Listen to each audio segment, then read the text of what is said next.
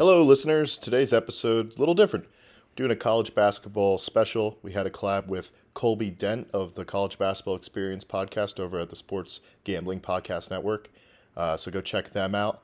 But we had a fun time, spanned the NIL, the state of college basketball right now, what's going to happen in conference realignments for the basketball scene. So a lot of fun this episode. Hope you enjoy. Really, the Pac-12 was awesome. What's going to happen to Bill Wallen?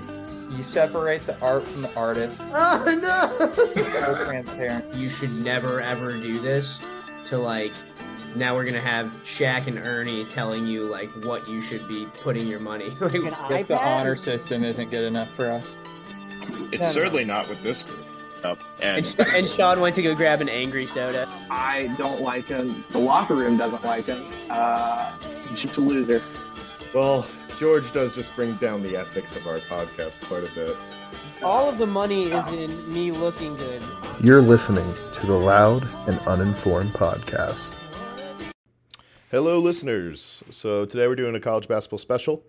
We have a great guest on today, Colby Dant of the Sports Gambling Podcast Network. He hosts the College Basketball Experience podcast, so go check that out. He's also featured on the College Football Experience podcast. Two great pods. He is the king of the spread. He knows what's going on in every college basketball game every night. So we're very happy to have Colby join us today. Thanks for joining. How you doing? Pretty good. Thanks for doing this with us. Of course. Appreciate you guys having me. Colby, your setup puts the rest of ours to shame. We all look very amateur compared to you. Dude, well, I mean, 10 years ago, I'd have to push a lawnmower out of my way to so I understand completely where you guys are coming from. And look, I don't even see any garage equipment, so you guys are ahead of where we were.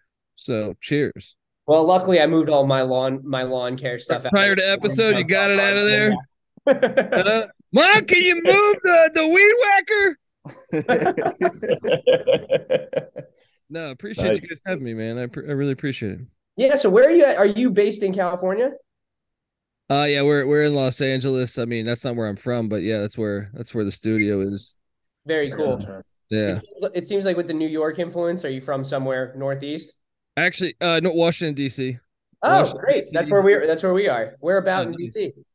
I lived all over, man. My dad was a DC cop. My mom was a school teacher, and it was just they actually made most of their money flipping houses. So I lived in Virginia, Maryland, DC, all of them. I went to a lot of different schools. So wait, all you guys are in the DC area? I'm in Richmond. Hold on. He's in Richmond, Virginia. Okay. I'm in 8th Street corridor, so right next to Capitol Hill. And I'm out in Ballston in Arlington. Nice. Yeah, I've gotten drunk at all those places. So cheers. Great. How'd you guys? I mean, have you guys been listening to us for a while, or how'd you guys stumble upon this essentially, or me? Gabe's a super fan. George is I've been listening for quite some time. He's turned me and Skylar on for sure too. Hey, well, thank you. Yeah. Thank you. Hopefully you get a few more followers after this, but we'll give you 10 or 15 max. Yeah, right on, man. And hopefully some of the people that follow me just tag me and I'll spread it. I'll spread it around. So try to get you guys. Don't promise that before we get it going. I don't give a fuck, man. I understand. I understand how it is. So, and I've done, and look, I'm not, I have done some podcasts. I remember, I think one of the reasons why we've had success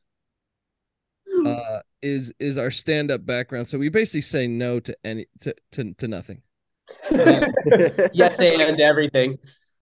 Me and Sean had the benefit of doing stand-up for a long time. So, I get it.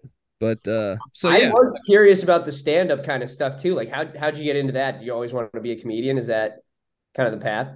Pretty much, man. I was writing some films in high school in the area, and then my friends that I was making them with were older than me, and they went off to college, and then I was sitting there like, well, fuck, I really like being creative, and I'm kind of stuck senior year, and then I was just like, okay, what can I control myself? And then I started doing open mics right around. I don't think I did it till out of my senior year. But I was kind of plotting and writing random shit.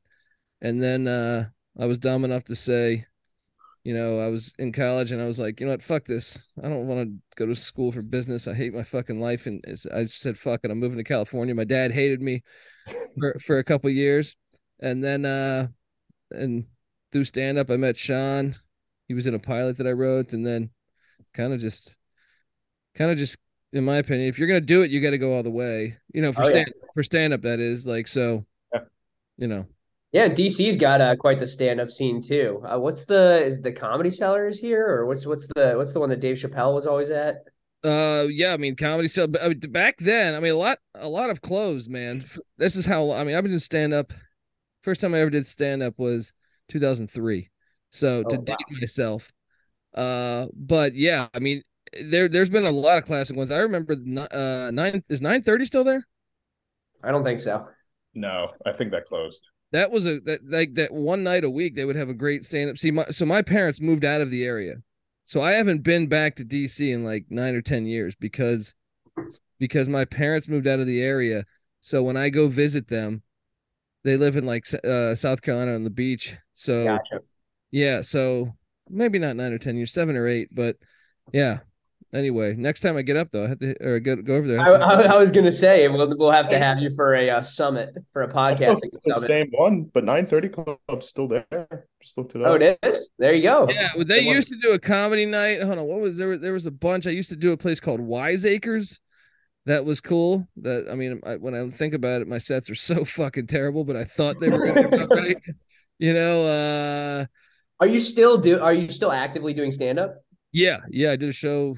Shit, what day is today? 2 days ago. 2 days ago. So How would you say that your act's evolved? oh, it's a lot better. I think part of the problem. Well, that's what's so impressive of like fucking like Eddie Murphy or Dave Chappelle was like when I look back at my set, like you need life experience, and I didn't have much life experience. So like everything was like a dick joke or like a vomit joke or something, and it had no real. I feel like in hindsight, like you were probably not connecting to like 90% of the audience. Sure. What's the deal with the showers in the high school locker room? Yeah. So like you really, that's what's so impressive when you go back and watch like Eddie Murphy Raw or like some of the Chappelle shits. You're like, how the fuck were you this good? Right. At that age? Like it's really mind blowing. I think Norm Macdonald's another one that was really good when he was young. Oh, yeah. But I mean, yeah, looking back, it's just like, man, please, like there's been times where someone has like broadcasted the old stand up and I'm like, can you please take that down? At least that's part of I don't want to be defined by that 15 years ago. So but yeah. So yeah, that's pretty much how things went, man. So how about you guys? Awesome. What's your guys' background? You guys all grew up in the DC area? Well, so we all went to Richmond together. So we're all buddies from the University of Richmond, which we'll get into a little Spiders basketball at some point. So we gotta get this thing done probably before the game, huh? Before 7:00, yeah. Go, right? But yeah, so we all know each other from that. We all, kind of played all of our intramural sports and everything together. We were in a bunch of group chats for different sports and would just dominate them in, back and forth arguments that would range, 80, 90. And we're like, why are we even doing this? Let's just start something where you just do it at each other and put it on Spotify. No one will listen to it. And that's been, that was the birth of something beautiful. Dude, that's honestly like if you would have told me that my life would have taken this turn. So like pretty much what happened for us on this was like Sean and Ryan, I don't know if you listened to the main sports gambling podcast, but I do. We're just doing the NFL show in 2011. It was just the NFL, and then they were dark for like the rest of the season, right? Yeah. And I had known Sean. He acted in a pilot. I mean, he had like I got him like $100, I feel like, in a pilot that I wrote. But I had known him through stand up, but just like I wasn't like super good friends with him. I was just like, we were cool. I know he was an Eagles fan. I talked, Redskins, Eagles stuff. And then like I saw I did a Toys for Tots comedy show that I would run for a while, and he came to that and he got pretty drunk and he was like telling me about hopping on some podcast, but we didn't really know what a podcast. I mean, I knew kind of what a podcast was, but this is like early stages of podcasting. And so I put it on iTunes. Yeah, like I remember telling the girl I was seeing at the time, I was like, I don't know what the fuck he's talking about. You know what I mean? He's like he's like, come do some shit with like college football, but he was like pretty drunk, so I was like, I don't know what he's talking about. I'm not gonna hit him up. And then I ran into him at a show like 2 months later, and he's like, dude, everyone I meet in stand up tells me like college football and college basketball. He's like, you should come on the show. And then we did that, but like I wasn't expecting like career move out of that. I was just doing it because I never said no to anything. You know what I mean? Like Yeah. I mean, I've been on stupid. I did a podcast breaking down like Police Academy 4 before. You know what I mean? So I just would say no to. I would never say no. Like it could be anything. Yeah. You know what I mean? Sure. Well, we're gonna start with Police Academy 3 on this one, and then we'll probably move through the rest of the series. Birth David Spade's career. You know, I did my homework. Before I knew I was doing number 4, I was like, shit, I better go watch all of the Police Academy. Yeah, because I didn't know. You know, I wanted to know if they dropped story. You know, the story, was it cohesive? No, it wasn't. They're just random. They just phoned it in. But I've got a whole background on Bobby McFerrin's life, and then all of a sudden none of it came up. Exactly, man. I was deep, man. I had pages of this. So yeah, I mean, but yeah, I mean, my point is that if you just chase what you love, you'd be surprised what can fucking happen. Oh yeah. Yeah. I mean, we're like this is like 15 or 16 episodes in, and we can't believe random people are listening to us at this point. Like it's pretty wild. So yeah, we started doing it for Sean just so that Sean's dad had something to listen to on the way to work. You know, it's blossomed into this whole thing. Yeah, he misses the banter. Probably you guys used to hang out at the house together. Yeah, I get it. You know? Exactly. So, yeah. Do we want to jump into a little bit of the college basketball talk? Oh yeah, absolutely. So a big game tonight. Huge game. Richmond VCU. Colby, have any thoughts on it? Well, I love the Capital Classic. I think it's one of the things that, I love rivalries and tradition, but I mean, I ended up taking Richmond, playing the angle of, obviously I know Chris Mooney's got some health issues. So it's it's a rivalry game. I don't know the magnitude of that. I haven't followed up enough, but I thought it was something with the heart. So obviously, yeah, aneurysm in his aorta. He's got to get surgery. It's pretty tough. Yeah. So I think he'll be okay though, right? It's obviously something that's big, but I think he'll recover. Yeah. Hopefully. I mean, yeah, I don't know enough. I'm too stupid. I can't even understand any of these medical breakdowns, I feel like. But I think Richmond might get up for him and play. I know they lost by 12, I think it was the first meeting. Yeah. It is. Yeah. What's that? No, I'm sorry. The Siegel Center I know is bananas, and like from a fan standpoint, so I know that's tough with the momentum, but I think they might get up for him and cover it. So I took the Spiders. I didn't personally bet this one, but I'm looking forward to watching it, and I hope to see a good game. How much personal? Oh, sorry, Sean. Please go. I say it's a huge line, so it's 9.5 for the Spiders here, and Richmond just came off a big win versus St. Louis, which, as unfathomable as it was that they came back from like down 24 at some point, guys are riding high, and maybe there's some spirit around, Coach Moody went down, running around Peter Thomas. They seem to like him, the new coach. And the guy must only tell him to shoot threes because they made like 12 two-point field goals last game, and the rest were all threes, and it was like a 71-68 game. So I bet Richmond that game. Bet Richmond that game, and I actually had to go record, so I missed like the final 5 minutes. But when I went to go record, St. Louis had like a 5 or 6 point lead. So I was curious to how I won. I thought I was counting it as a loss. I like refreshed my account. I'm like, oh, what did I win on? And but that's great that they did, because I felt like they were going to get up from Mooney, and I feel like I've had my issues with Travis Ford at St. Louis, so I thought it was a good spot for him. But yeah, excited to watch the Capital Classic. So speaking of your issues with Travis Ford, who are some coaches that you are comfortable betting with? And then we'll get to the ones that you aren't as comfortable. Well, I like guard play and defense normally when it comes to the NCAA tournament. So like, even like a Rick Pitino, even though I know he's at Iona, would be one that I know that I kind of would trust. Remember, they almost beat Bam. I think it was 2 years ago when they made the tournament. Yeah. Oh yeah.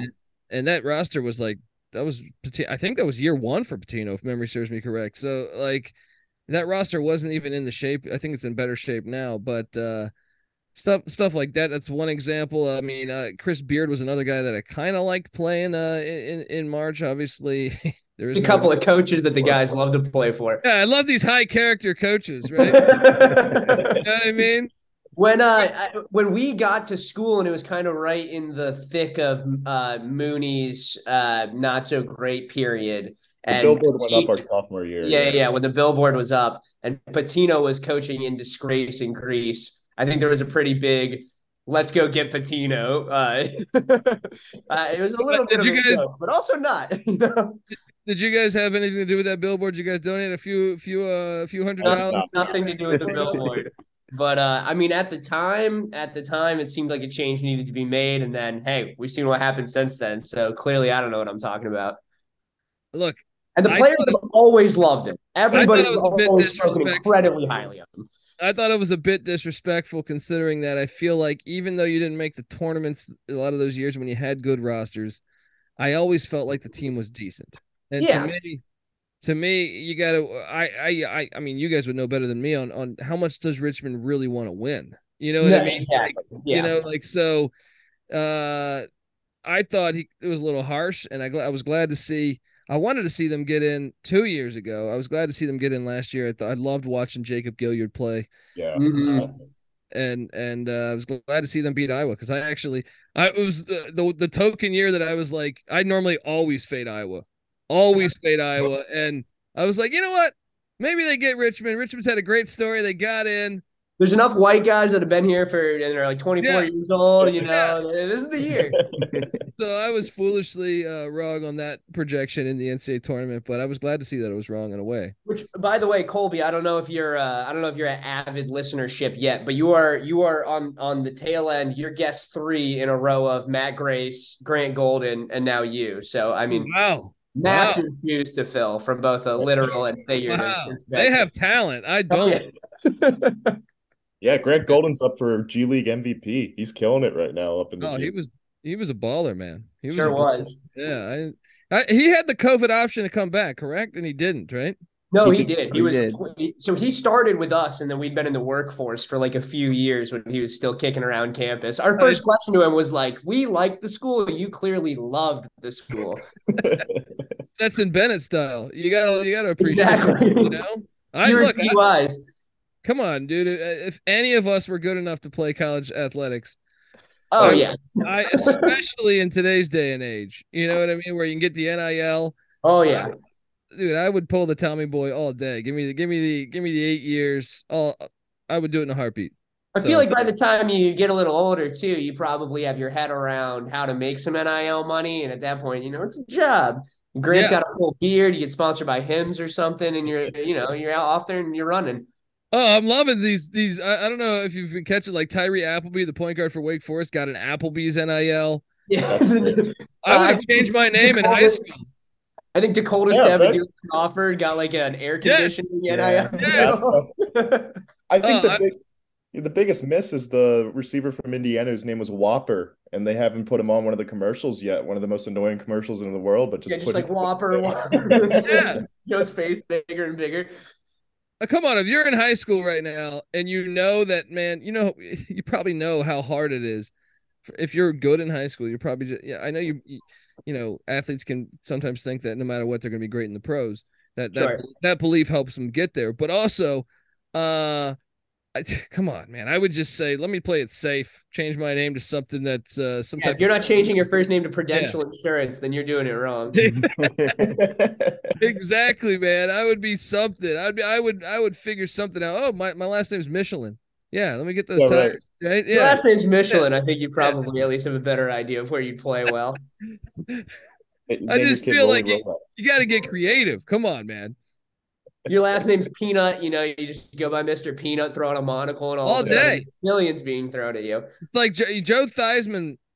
Joe Theismann, we've had him on the show a few times, and Joe Theismann, nice guy, but I do love the fact that he was clever enough. Right. His name was Theismann. He changed it to Theismann because it rhymed with Heisman. Yeah. That was cutting edge. That's like 1968 when he did that. Got to give him credit there. And yeah. So I mean, That's Frank Thomas in the testosterone pill commercial level of taking advantage. Yes. You got to capitalize. Yeah, big time. So what are your thoughts on the NIL taking over college sports? We're seeing some schools that traditionally aren't good at basketball start to be good, like Alabama is now up, and I hate the fact that they're dominating now in football and basketball. Not to touch on, everything else that's happened on Alabama this week, but I was just about to say, I was like, well, it helps when you get the best player in the nation, and you look the other way when he might have passed someone a revolver that was involved in a murder. What did Nate Oates say? Wrong place, wrong time. Yeah, and then Nate Oates. And how about his first call? He didn't call the victim, right? Because I don't know if you guys have known this, but in the past week, so we have 3 Alabama basketball players involved. 2 starters were at the scene of the murder. 11 gunshots fired, and you're sitting there saying, no disciplinary action to either of those players, the starters. And then he doesn't call the victim's family, doesn't call the players involved family. He calls Ray Lewis. I did not hear about that. Ray Lewis? Like, that just tells me this is a lot worse than we probably think it is. I mean, I don't know. It's pretty bad because we know someone's murdered, but I'm saying, like, he clearly not the smartest head coach, in my opinion. Yeah, just wrong place, wrong time. Yeah, for the victim. As Aaron Hernandez's attorney was the next phone call they did? That probably wasn't smart. Yeah. I love these college coaches that, they run the campus, and then as soon as something bad happens, they're like, I have no idea what's happening with my players. I can't control my players. It was weird that a wire went out to O.J. Simpson. I don't know what happened. That's what's so great about his answer. His answer was he's like, well, I can't control what they do outside of here. It's like, what are you talking about? You can a little bit. Yeah, and you could have suspended him while it was in question, where and I'm sure they knew. Let's not lie here. Let's not spit it. Let's call a spade, because there's no way they didn't know. I would imagine the first thing that they did once they knew, because Brandon Miller's car got his windshield had 2 shots, and he didn't leave the car, according to the what I read from his lawyer.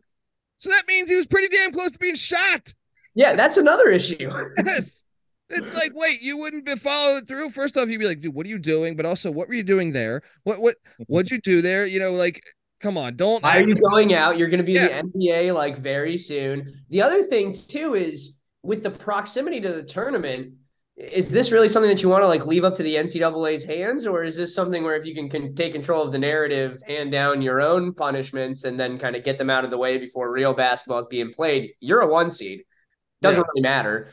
Take care of it before the SEC tournament. Take care of it before March Madness. That might be a little. Of course, I would have suspended him. Oh well, I mean, once again, though, I think there's a difference between Richmond, all delicacy, and the SEC. Certainly. Yeah. Come on, I mean, did you watch the Aaron Hernandez Florida documentary? Oh yeah. Come on, I mean, this is. I mean, you're a Giants fan. Janoris Jenkins played there for a while. Yeah, exactly. Yeah, I mean, but I do think NIL in general, and I'm curious your guys' take on it, but I think it's a good thing, man. I think, the amount of money that was being, taken in by these schools was so much, and I've heard stories, I've seen stories of players that, and I'm normally one of the ones that's like, if we're talking football, that I think we overreact to a lot of the safety stuff, in my opinion.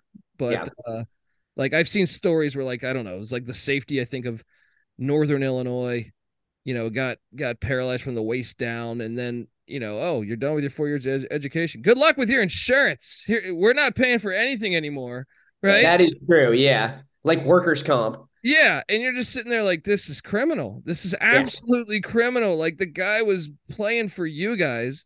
Yeah. I think the University of Washington had another player like that. And I think it's been a long time overdue, even with that scenario, but also just in general. When you see, what was the recent Big Ten TV contract? I don't even know that figure off the top of my head. I think like it was a north of $1 billion. When it's Yeah. Was it for really? each school, I think. Hard For to each make school, I think it's like $1 billion.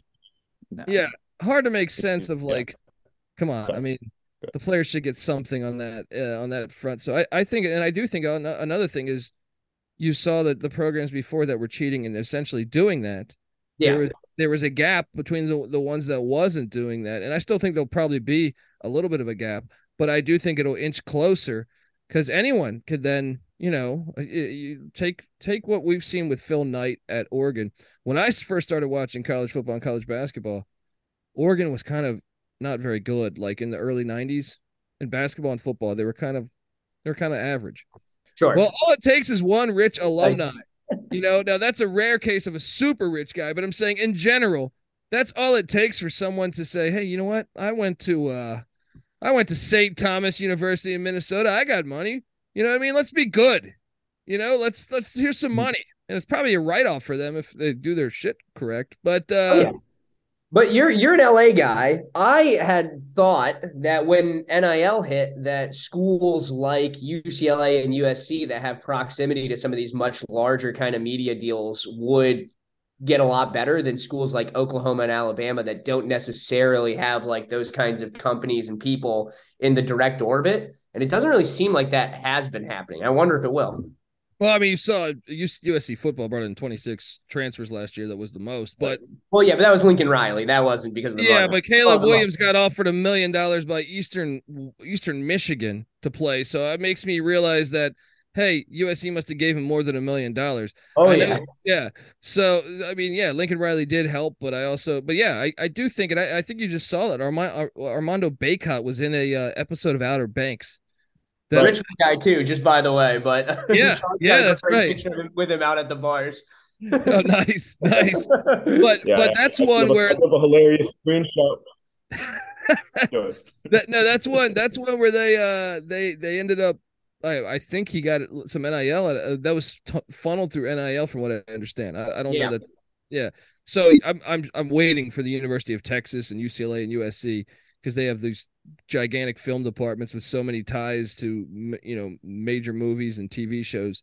They'd really be able to offer big time money if they ever thought about that. Think about the universal NIL where it's like we'll put you as the lead in Toon Squad 3 and all of a sudden it's like, didn't Spielberg or Lucas go to USC? I mean, that right there. It's like, I have a cameo in Star Wars. They gave me $20 million. You know what I mean? Like, no, I think it's good. I think it's wild because we had Matt Grace on who's Canadian. So he's a student visa. He's not allowed to use NIL, which then I learned Oscar Tshiebwe, the returning player of the year in college basketball, can make zero money. Oh, yeah. I didn't even think about that. So I mean, he's definitely making money, but yeah, I was about to say, like, my co-host Moneyline Max from West Virginia, he was on the staff last year. Oh, really? Yeah, he was the video coordinator for Bob Huggins. Oh, no way. And basically, they believe a bag of cash because Shibe was at West Virginia, and all of a sudden he said he was homesick around Christmas break. Homesick, and you end up in Lexington, Kentucky. Calipari would never.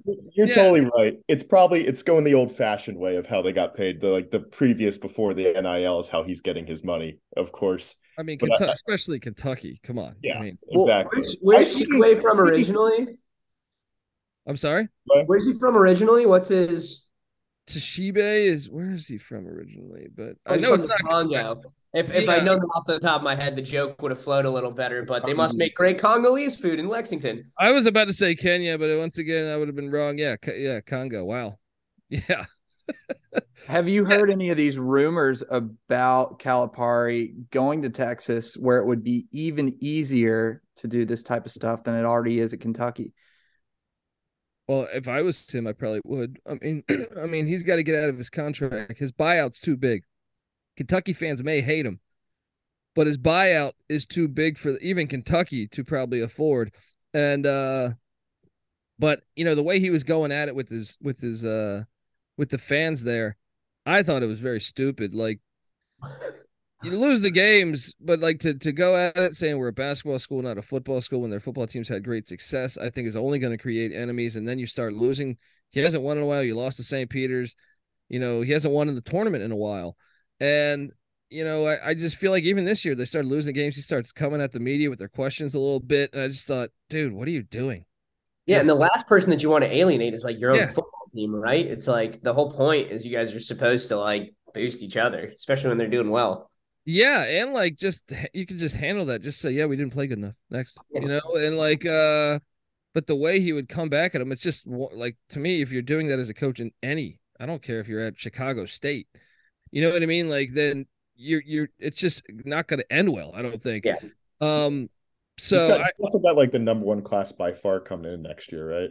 Like, yeah, he does. I don't see him leaving, sort of. Yeah. I mean, that's a good point. And from what I understand, like I know Terrell Furman Jr., who hosts like the NBA gambling podcast, he's told me like, dude, the guy he's bringing in is so good. He's so good. He's going to light college basketball on fire. So we'll see. But I can see it though. I mean, to me, I would, if Texas wants to pay the buyout, which Texas does have that, endless money. Certainly do. I would leave. Because guess what? That top recruit, guess what? He could transfer. True. You know what I mean? So it's just is Texas, but would Texas's being so good right now, even with the interim coach, is that something you think they'd even be interested in going out and doing that? I mean, obviously they'd be interested, but with the paying of a massive buyout to make a huge program shift like that. Well, they built that new stadium and that place is rocking. Yeah. Look, and I don't think it's any secret that I'm not the biggest Texas fan, right? Sure. But I got to give them credit. They built that basketball stadium. They made it so their fans are super close to the court. And I don't know what Chris Beard did prior to him being a maniac to bring in people, but he brought in an excitement. If they could do that for football, they would really start making that home environment daunting. I've been to the football stadium and went to a game, and I didn't feel like it was the greatest home edge, but basketball, I certainly believe that. So there's that. There's got to be an interest around that. There's no pro team within like what the Spurs are like what 2 hours away, 2.5 hours away. Yeah, wherever Houston is, I don't know. Yeah, no, San Antonio, buddy. San Antonio. Yeah, Houston's deep from that. I think that's 3 is or 4. It? I don't know. I don't know anything about Texas. But it wouldn't shock me. You know what I mean? Like they have a lot of money there. They have a lot of resources. So you can't go out and say Texas is a basketball school. Yeah, it could. I mean, Texas it's certainly not a football school in the past decade, right? Hey, it's an Arch Manning school now. Yeah. Well, I mean, Texas basketball. I mean, the Big 12 is the best conference right now, and now Texas basketball's been slated to the SEC, which I mean, the SEC basketball is pretty damn good too. Yeah. But everybody talks, but obviously football is the reason all these teams are moving around. But what do you guys think the landscape's going to look like? Well, that's right. I didn't even thought about that. And the basketball's realigned. The new Big 12 or in general, just everything? In general, do you think SEC, Big 10, same way that it's going to happen with football, where you're just going to have the best teams in those two conferences? It's just going to dominate, or do you think I think rival with like Baylor and those teams still being around? Baylor and Kansas are the best one in Kansas State. And Houston. Yeah, they're getting Houston. I mean, I think the Big 12 will definitely be the best basketball conference. There's talk that they're bringing in Gonzaga too, and potentially even Arizona. Yeah, I mean that would change it. Yeah, but even with with them losing Texas and Oklahoma, I still believe they're the best basketball conference, especially because they gained Houston, who's been better than Texas and Oklahoma of late. Oh yeah. And I do think Cincinnati's on the way back up. I think BYU's got such a great home court; they'd be able to be decent enough. And UCF's really the only question mark. But as far as everything with like the realignment thing, I think we're entering this like incredibly crazy. It's an interesting time in college sports, at least for. I don't know how old you guys are, but I'm in my 40s, right? And I've never seen anything like this. As far as the I don't know that it's good. I don't know that it's bad. So you got the TV execs calling the shots, which always pisses me off because I do want to see the greatest rivalries we have that have been built up, over 100 years or so. I don't like the fact they could be ditching some of these rivalries, but I will say that I also think there's a chance, and my buddy Patty C always, that does the college football show with me, he brings up some good points of like Arkansas was a really good football program back in the day. Go back in the 70s and 80s. They joined the SEC in the 90s, and they really haven't been relevant. So I wonder, this probably applies more to Oklahoma than Texas, because Texas is the state school there, and like Austin's a great city, thriving city, and it's easy to sell.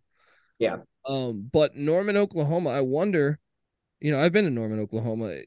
It's a nice campus, but it just doesn't sell to me. Not a bustling downtown. Yeah, and they don't have a ton of talent. Now they will be getting the SEC money just like Arkansas, and I know some people say you take the check, you take the losses. I wonder though, long term, if that's the best interest for your fan base, because you start losing your fan base if you have a decade of losing. You turn to Arkansas. Yeah, or Arkansas. I mean, you've seen when Colorado left for the Pac-12. Colorado was a really good school in the Big 12, and they kind of ruined. ACC. Yeah, Maryland, exactly. I mean, my oldest brother's a diehard Maryland Terrapin fan. He doesn't even care about when they play. Oh, they're playing Northwestern and Nebraska. What the fuck do I care about that? So how do you feel about Purdue? I don't like that. You asked me the question before on what coaches will I fade. Rick Barnes, Matt Painter. Really? Yeah, Look, I think Matt Painter's a good coach. I don't think he should be fired or anything, but I just feel like, man, I mean, I've seen some really bad coaching jobs by him though. Like they had no business with Jaden Ivey and Zach Eaton and Travion Williams losing to St. Peter's, and you saw what North Carolina did to him, and even Hubert Davis, who I think the jury's still out on if he's a good coach.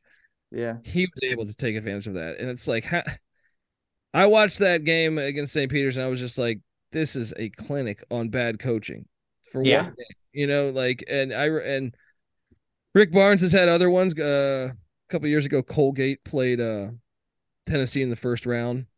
Oh yeah, Tennessee escaped. 2 years in a row, I think. Yeah. It was a close escape, and they got very fortunate. And I thought it was a terrible coaching job, but it's because Langle is fantastic. I grew up right next to Colgate, so I always pick them to move on. And every time they lose by like 2, and it was like they're up the whole time. Damn it! Like one of these years, I would love to see him win, man. I love that.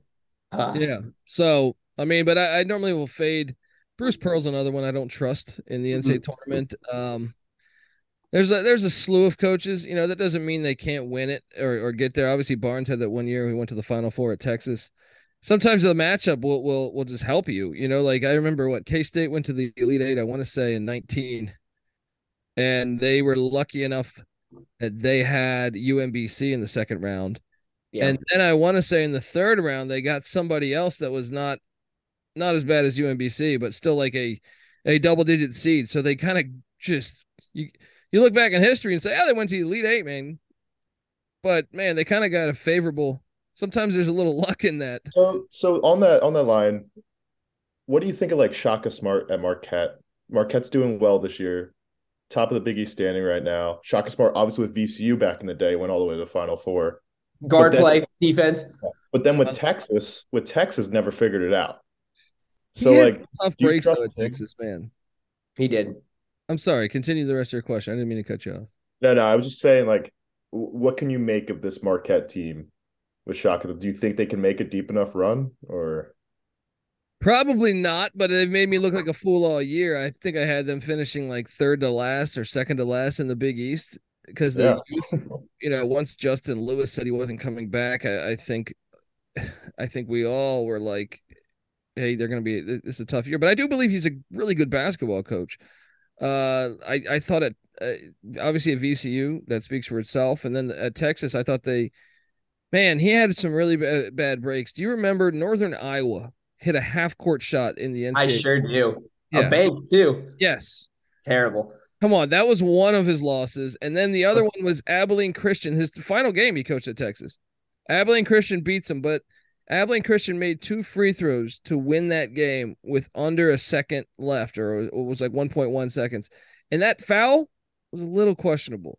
So I thought, couple questionable tough beats in the tournament. I personally think Texas probably should have been a little more patient with him, but then again, they also had Chris Beard, who I think is a really good coach, especially I didn't know that he was, doing what he was doing on the side. But I mean, and he's a Texas alum, so it does kind of make sense in that capacity. But I'm going to fade them this year just because he didn't really – they don't have anyone that's been in the NCAA tournament really. Yeah. Right. And I feel like that catches up to you. I mean, I don't know that I'll fade him in the first round. It depends on the matchup, but I'm not going to rule it out. But they've made me look like a fool all year, and credit to him because I mean that win at Creighton is one of the best wins you can get in college basketball. Oh yeah. I don't think you should feel bad at all because I don't think anybody's looked that smart from their preseason predictions of this year's college basketball season. So Once again, and I believe a lot of that is NIL and transfer portal based. It makes it incredibly hard, and I think it's a strength for the sport. I you know Yeah. I I didn't say in the NIL push, but that's something. NIL, obviously, you're going to have your Texas, your big schools are going to really benefit from it. But at the end of the day, if a smaller school can put their funds together and get, a big recruit and build a good team around them, get a guy that will stay a little bit, it's going to benefit everybody across the board. 100%, and like all it takes is like, you know, we've seen it. Look at Kentucky. See, the big schools are going to have this problem of like we're going to see with Marquette this year. They'll be interesting to watch. Marquette had a good recruiting class. There are a lot of young players on that team. They didn't really use the portal.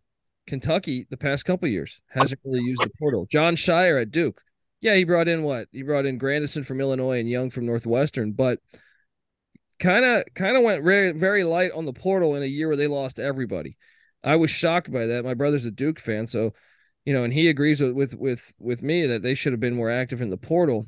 And you have these power schools are going to be stuck with that decision. Do we get the 5-star freshman? And he could be a one and done or maybe 2 years, or do we try to hit the portal and try to mix all these players in? We're also I also think that's where your coaching has to really matter, and more than ever, probably more than 10 years ago when you would watch college basketball and just Kentucky would just have 30 NBA draft picks and you're just like, okay. But now you're meshing in veterans with youth, and that can go wrong. Like some veterans, man, I've been playing college basketball 5 years. What's going on with this new kid? And then the other team, if you're playing, I don't know, let's just say hypothetically, you're playing like some mid-major where they were able to take another let's just say it was Richmond, and they were able to take, Western Illinois' leading scorer who's been in college 4 years, and then all of a sudden you have 4 or 5 of those guys. I think it's great for the sport. I actually think it strengthens the mid-majors a little more than it does the majors.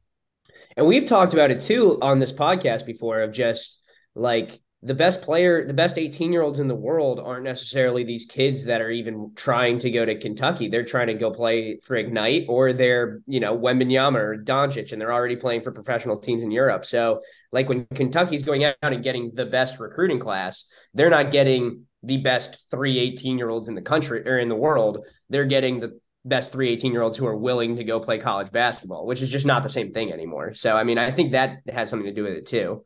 Yeah, that, and to me, like just the veteran aspect of being able to, like, I mean, so many different teams. I'm trying to think of an example off the top of my head. Let's take San Diego State's a good team out here.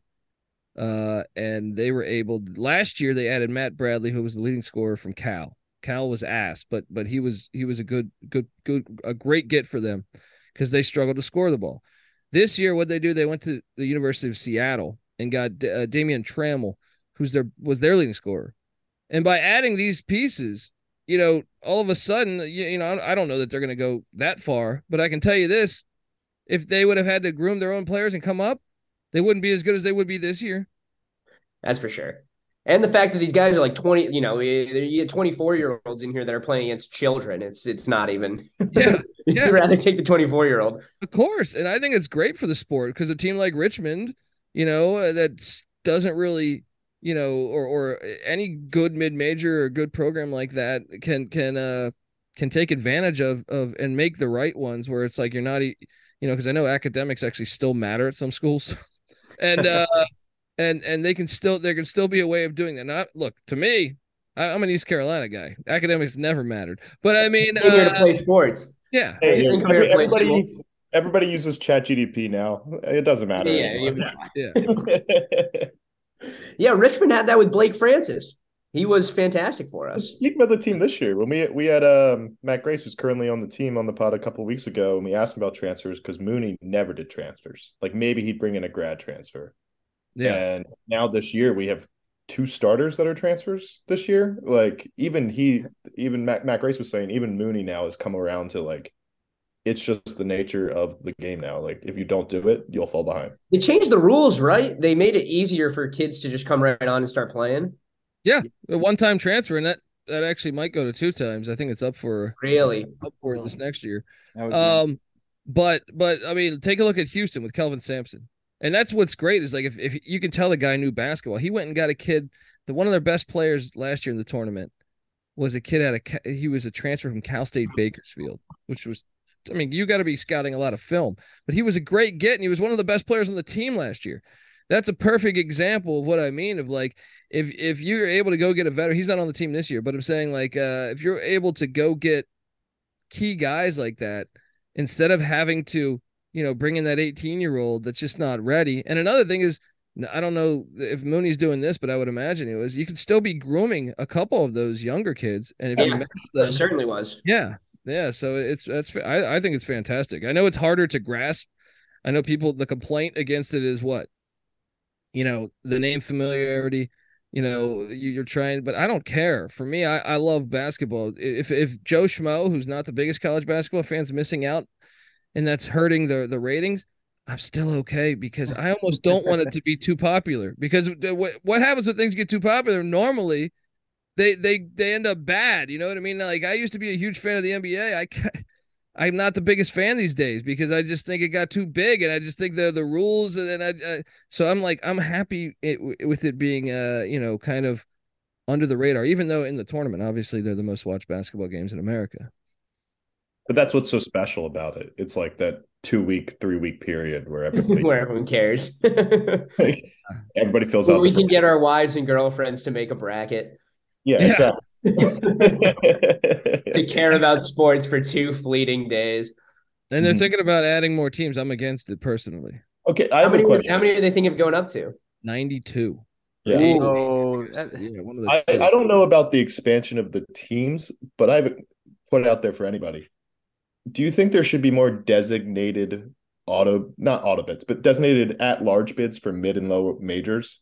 Right now it feels like ACC gets 7 schools and the ACC is not even that good, instead and then like a Dayton misses because Dayton lost. It's true, especially for a league like the A10 that I think people would argue, I mean, obviously isn't as good as Power Fives, but is not like terribly far below that. And then we'll get one team in just because it's cannibalized itself.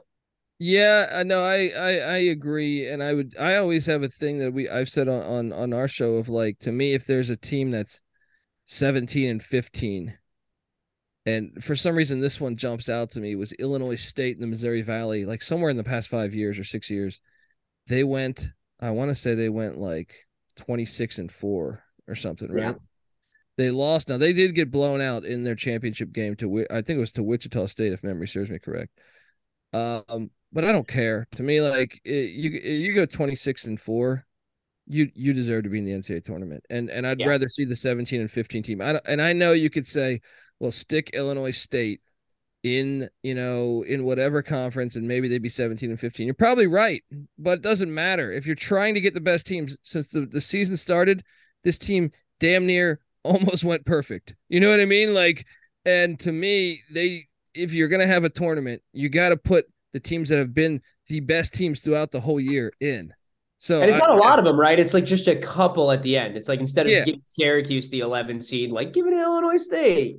And I don't know where that threshold would be for me. Probably like if you're a mid-major that's like 21-10 or 21-9, that might be like the cutoff for me. Sure. Where I'd be like, resume, But some of that's luck though, man, and some of it, and it goes many ways because I know, like, take Kelvin Sampson at Houston. They're joining the Big 12 next year. They're not going to have to worry about this. But he was saying, building this team over the past couple of years, he couldn't get people to schedule him. Yeah. He couldn't get people to schedule him because they knew that Sampson, could coach. He was recruiting well. And they knew that, hey, this team's got athletes, but they thought it was more of a risk. So your power schools don't want to schedule him. because if you lose, you don't know how good that team's going to be. Like, so let's say Houston ends up, 15-15 one year, but they have athletes. Well, you lost that game, and that hurts your resume immensely. Quad 3 loss. Yeah. So it's set up a little bit. So I do think they should go out of their way to be a little more lenient on the schools, because I think it's much harder like in general, the deck is loaded against you, I think. Yeah. And it comes, like you're saying, it's hard for a good mid-major to schedule Power Five. So then they have to go down and schedule a bunch of lower majors, and then they're just screwing themselves, because if they don't dominate the lower major, then it just looks terrible on the resume. And we just talked about it. The teams. I mean, guys, this is what makes this season so great and college basketball so great. But also, we just talked about it with the portal and the extra COVID eligibility. No one was accurate on. I mean, look at this. Everyone said Carolina's first off, they said Carolina's the number one team in the nation. They're probably not even going to make the NCAA tournament unless they get some help off their name, right? Yeah. Duke was projected to be second, and Duke or Virginia. Now Virginia's, I guess, still in the mix, but Duke's certainly not. And then you go one by one on each conference for the most part. I would say even Gonzaga, who normally it's a home run, they're a game back. St. Mary's is in first place. Big 12 right now. Texas is in first place. I guess you could say Texas was projected to be in the top 3 or 4, but Texas is tied with Kansas, so Kansas would be the only one that would be chalk. But yeah. But even SEC, they didn't have Bama finishing one. They had Kentucky one, right? And guess who's number 2 in the SEC? It's A&M. It's not even Kentucky. So no one's UConn or Creighton was supposed to win the Big East. They're not even that close to it, right? Through each division, each conference, you're seeing how far off they are, and I think that makes it really hard to schedule. So that if you're scheduling, let's say you're Bradley, and you're like, okay, let's put Ohio State on the schedule. They agreed for a home and home. Fantastic. Well, guess what? Sucks Ohio State's ass this year. Doesn't help you. You know what I mean? And, yeah. and they were supposed to be good. And I feel like throughout college basketball, your team, a lot of your teams that you thought would be good, I could probably do an hour on that right now of talking about teams that we thought would be good, and they're not. You know what I mean? So. And basketball is always unique that it's like one guy leaves, one guy shows up, all of a sudden it's a completely different basketball team. Like that's not happening in football. It doesn't matter. Like even if 4, 5, 6 people leave, it's such a team sport. But for basketball, it's one guy gets hurt and you could be fucked. Well, and it's becoming more of a thing, like you said, with the portal and stuff, being able, like these teams you have no idea who they're bringing in. Just because you've never heard of them because you didn't watch Southeast Missouri State play doesn't mean the kid can play. You know what I mean? Like, and then all of a sudden you get this kid from Southeast Missouri State, and that write-up you did, if you're Sporting News, you're saying, well, shit, I thought he was supposed, I didn't know who that guy was, but he can play. 15 there, he's averaging 15 here. Yeah. So I think it makes it incredibly hard to do it. And so for scheduling, I think it makes it even harder this day and age. So why should we, I've gotten into arguments with people here with our company of why should this team, like, what team were we arguing about the other day? It was probably like, I don't know, St. Mary's. I don't know. St. Mary's is in pretty good. It was some mid-major. Maybe it was like the second team in the Missouri Valley currently, or maybe or UAB, who had their best player injured for like 2 weeks. Yeah. Jelly Walker. And like, if they had, so you're sitting there saying that you're dissecting the games, and the guy I was arguing with was saying, no, they should put in Wisconsin. And I'm like, no, I'm like, this Wisconsin team doesn't have any talent. I understand there's, 2 games over 500 and they played a harder strength of schedule, but yeah, I think they should be way more lenient with the group of 5s. And look, I'm not really going to complain too much if they expand because it's more basketball games. I just don't understand the need to. Yeah. And I mean, also, if you like, part of the fun part is right at the beginning, you get these kind of long shots that are playing the top of the top. And if you expand, you kind of fuck with that, right? I mean, like, because you're going to get to a point where you're having teams really don't have a chance playing the top of the top, and then you're just getting, And if you follow the expansion talk, it's been like Greg Sankey, who's the SEC commissioner, has been, and so it's not like the mid-major commissioners are the ones saying, "Yeah, let's expand to 90." No, it's the Power Five saying we need more teams, more money, more money, more money, more chances. Yeah, so I don't know that it's a good thing in that capacity. I do want to know what you think about the Big 12. I think it's the best conference in basketball, and I think there's so many interesting teams, and I really feel like anybody could truly go on a run and win it. Like there's not a team in the Big 12 that couldn't win it. So what do you think? Oh, I mean, I think that ESPN is under marketing them right now, and I know obviously, Texas and Oklahoma leave soon, but I wish more people in that capacity knew about it. Like, so I grew up in like I think the best time for the ACC in the Big East, right? Like the 90s ACC or late 80s, 90s ACC and Big East were really, really good conferences.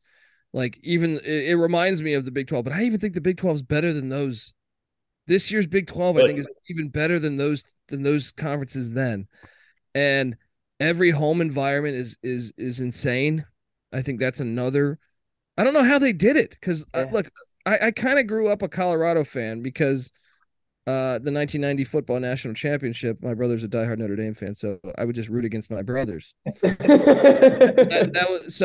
became a Colorado fan because Colorado beat Notre Dame in '90. Yeah. So I kind of like had an allegiance to them, and even like the years they had Chauncey Billups and guys like Donnie Boyce and stuff like that. Like they were in the Big 12, and the Big 12 was ass, man. I mean, yeah, they had Kansas, like you had Kansas and like the Oklahomas. Both Oklahoma schools were respectable, and Kansas. The Texas schools, Texas wasn't very good back then. They were like probably the best of the ones, but all those Texas schools, Baylor, Texas Tech, awful programs back then. So I would love to see a 30 for 30 on what has happened because they have done an unbelievable job. And I don't know how. I'd be curious, like, because you look at some of these other conferences that have fell by the wayside, Pac-12 and ACC, and you're like, I don't know, because Pac-12 used to be really good, or they were the Pac-10, but they used to be really good too. And I don't know what they did incorrectly. I don't know if it's just investing in your athletic departments. I don't know what, but I would love to know because this Big 12 is incredible. It is incredible. Each night you tune in, and like I said, I kind of think they undersell it. This should be like on ESPN every night, like and they should market it because if the lay basketball fan knew about this, which I don't feel like they do a great because it's on like ESPN Plus. I watched the Oklahoma Texas game on ESPN Plus the other day, which is ridiculous. Ridiculous. One of the best games I thought the entire season, and you had to go to ESPN Plus to get it. So, but yeah, I will back up your statement of like I think there's a lot of teams that could go far. For stuff like the decline of the Pac-12 and the kind of improvement of the Big 12, how much of that do you think is on the conferences themselves, and how much of that is just on the teams happening to get a lot better? What's going to happen to Bill? What's happening to Bill Walton, man? Yeah, what's happening? Because, like, I mean, for example, UCLA used to be really good. I guess they're good now again, so that's not as much of a thing. But like, you kind of see it with USC, with Oregon, like. I don't know if it has something to do with the money. It always has something to do with the money, but it seems like just in general, the teams are just not as good. Yeah, no, something happened. I don't know what. I mean, obviously Larry Scott was an awful, like, I think he's the worst commissioner you've ever seen on the power conference level by far. I don't think anything is close to it. Getting the Pac-12 deal where it's like, good luck finding that game. You know what I mean? Like we have 9 TVs and like we have a very cool setup where we can pretty much pull in games from everywhere. And even that is a hard task to do. We have trouble finding Pac-12 games on FS6. Yeah. I read this article the other day about how where it all kind of started going downhill for Larry Scott and the Pac-12 was they were going to get Texas in there. And then ESPN started talking to Texas about the Longhorn Network, and it blew up, and that's just hasn't been the same since. Put all their eggs in that basket. Yeah, part of my hatred for Texas goes back to that because that was the implosion of the Big 12, it's like them thinking there's some type of special, and it's like, dude, you got one national championship. You have one national championship. Thank you, buddy. Since 1970, and you think you're some great program, uh, I don't know. That drives me crazy. They always think they're Is better. there a brother of yours that roots for Texas? Is that also a part of it? No. Luckily, it's just we've developed the brothers are basically, you got Notre Dame, Maryland, Duke. I hate all of those schools. That's quite a spread. Let's just say if Texas was on there too, we'd see a burning Vince Young jersey. Yes, yeah. But you're right though. But Larry Scott, definitely, I know that was a one thing where it started to, but I even think it started to happen a little bit before that. Like when I was in the 90s, like Stanford was like a Final Four team when they had Mark Madsen and Brevin Knight and all those guys. You would have also, I mean, obviously Arizona was really good. UCLA was really good. Cal had Jason Kidd. Yeah, I mean, I remember when they upset Duke. So, but another thing is you had fan interest. Something they have done is ruin the fan interest on a lot of those schools, and I think part of that is the Pac-12 network, but because you can't even, people can't even in LA, you can't even watch your fucking home team play. You know what I mean? You're like, what? So, I think that does have a lasting impact. That's probably bigger than what I even realized. You know what I mean? Like if you're a kid growing up, for me, we were watching ACC basketball and Big East basketball because it was right there. This is like probably pre-cable. And, just because you were getting Georgetown on the local networks and Maryland on the local networks, but that got us into the whole conference. Yeah. You can't even watch the local games in a lot of these places out here. So it's just one of the worst, manhandling of a conference, I would say, like, that I've ever seen. But also, yeah, I mean, the ACC is one that I don't know what happened. And they're another one that struggles with fans. Like Boston used to be really good, and they lost all their fans. Like, I don't know but I think a lot of it is how much you're investing into it, because when you invest money, I think the fans follow. But you see a team like Syracuse or a team like UConn that if we look at a decade ago, and it's not even like that much stuff really even changed, but the teams are just bad now. And I don't know if that's like a money thing. I don't know if that's just the coaches are getting older and they're not as good at recruiting or whatever the case might be, but like those are teams you used to be able to count on being top 4 seeds in the tournament. And it's just not like that anymore. I think you have a bit of, they lost some legendary coaches, and I know Jim Boeheim or whatever, he's still at Syracuse, but the game's past him. He can't keep up with it anymore. You kill one guy, and all of a sudden you can't get a single recruit anymore. Yeah, and then Calhoun, he's out of UConn, but part of it, I think the ACC. But didn't they win without him? Ali, with Ali, right? Yeah. One outlier doesn't ruin my entire point. I refuse to have you knock me off my track. But I think a big thing with the ACC right now, and the reason why the SEC is going after Texas, Oklahoma, why the Big Ten's all about bringing USC and UCLA is that their ACC is cannibalizing itself in its markets. They have 5 North Carolina schools. That's true. All the way into it, got rid of the other ones. But this is back to my point though of like what my buddy Patty C was saying. Of like when they jumped these schools, like who could have foreseen the Big 12 being this good in basketball right now? Sure. Sometimes these things happen by air, as far as they lost some programs like Nebraska and Colorado were football powerhouses at the time, but they were dead weight basketball program wise, right? So all of a sudden you start to get and you add in West Virginia who had Bob Huggins, and you're like, hey, and I guess Baylor did the right thing by hiring Scott Drew. You don't know what coaches you could just get lucky with the amount of coaches you're bringing in, but also someone's got to win these things, and that's Patty C's point. Is like, wait, he's like, if Oklahoma and Texas and USC and UCLA leave, but there's automatic playoff bids in the Big 12 and Pac-12. Who becomes those blue bloods in those conference? Because over if you pursue that past a decade, let's say, Colorado with Deion Sanders or I don't know, Washington. Yeah, they tear it up 7 of the next 10 years. Well, then all of a sudden you have a new generation that doesn't remember them being awful. You know what I mean? Grew up watching perennial Colorado Rose Bowls. Yeah, and they're doing like Gonzaga in basketball every year. So then your top recruits say, hey, so in a way it almost it almost is better to stay outside of it in a way of the power conferences. And that's what's going to be so interesting to watch. I find it very fascinating is to see if that, because look, I don't think Clemson would have ever made the playoffs in a 14 playoff if they weren't in the ACC in football. They were just lucky enough that they were in the ACC. So it presents this like really cool thing that we're going to be able to watch. And then there's this aspect.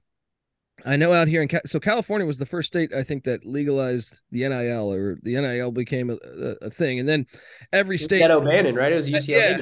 Yeah, and every state quickly was like adapting their state laws to get NIL going, and there's a couple up I think this next year.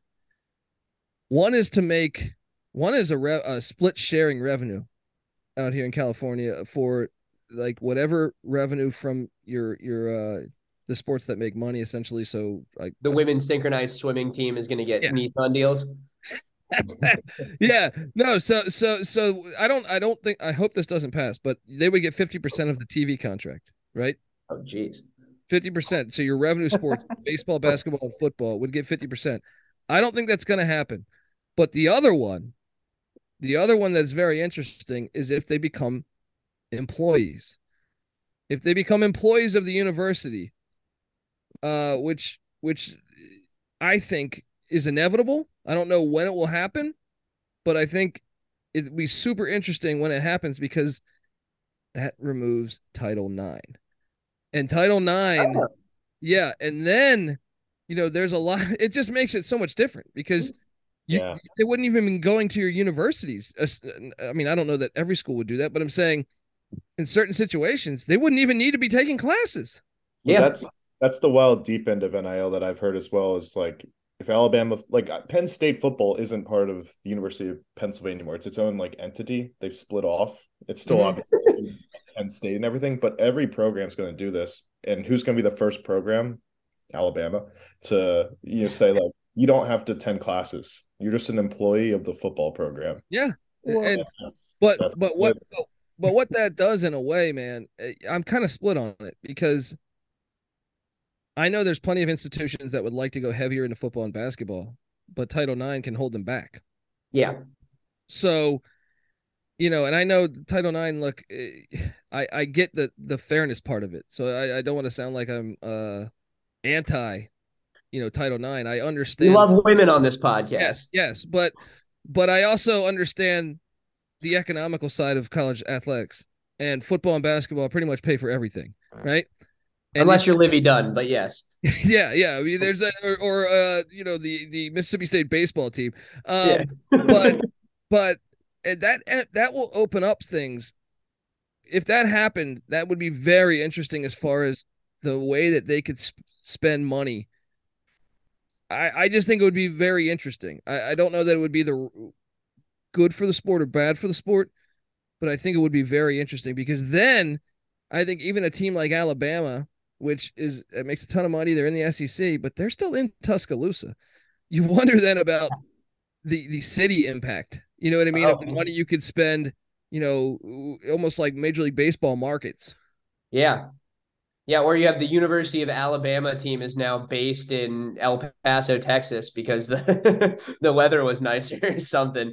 Well, and like just your business opportunities, like you said, you thought USC and UCLA would be able to be so marketable. Well, shit, if they don't have to go to class, because some of that is the academic side of like, and I get it, they'll get them through, but I truly do believe there's a difference with the SEC and the Big Ten and the Pac-12 or something. I think Pac-12 and Big Ten still kind of care about academics. So depends on the school. Yeah, depends on the school a little bit. You know what I mean? Enough that I think they would not go after certain players. Yeah, and it's always telling. The only school you hear players suspended for cheating is Notre Dame. Yeah, and go to class and then they cheat. But if they're paid employees, imagine Notre Dame. They have a ton of money. They could just be like, you know what? They don't need to go through our academics, and all of a sudden, Notre Dame's going to be. If you think they're good now, they would be dominant if they wanted to do that. So I think it would open up and I would think your teams that are closer to bigger cities would thrive more. That's what my baseball analogy was. Yeah. Was that like, let's say the UCLA or anyone in close to a city. Miami. Yes, because of the amount of revenue that could just come through you being close to a city. Oh yeah. It would be very interesting because I think then your smaller markets would probably regress. Yeah, or go incorporate yourself in Delaware, stop paying taxes. See, I'm like a little 50-50 on the whole employee thing because I mean, what we were talking about earlier, if you are the worker making your place millions and millions of dollars and you're risking the potential of being paralyzed from the waist down, you should have workers protections. You should be the one making all of the money on that, kind of all of that stuff. But I mean, conversely, it's not college sports anymore then. It's just the professional league before the other professional league. So I mean, tough. And that's what's interesting is I think some people think the players want to be paid employees. Of course. I don't know, because if that happens, guess what? You can get fired. You can get fired anytime, right? So right now, in a way, like I've heard some players say that they want to be paid employees, and I'm like, I get it, but I also might want to push back a little bit and think about that because right now you were able to capitalize on the NIL. I see both sides. But it makes it really interesting because all of a sudden, I guess what? I signed this letter of intent and I'm a 5-star freshman. Oh, you first month of camp, you played terrible. Guess what? You're cut.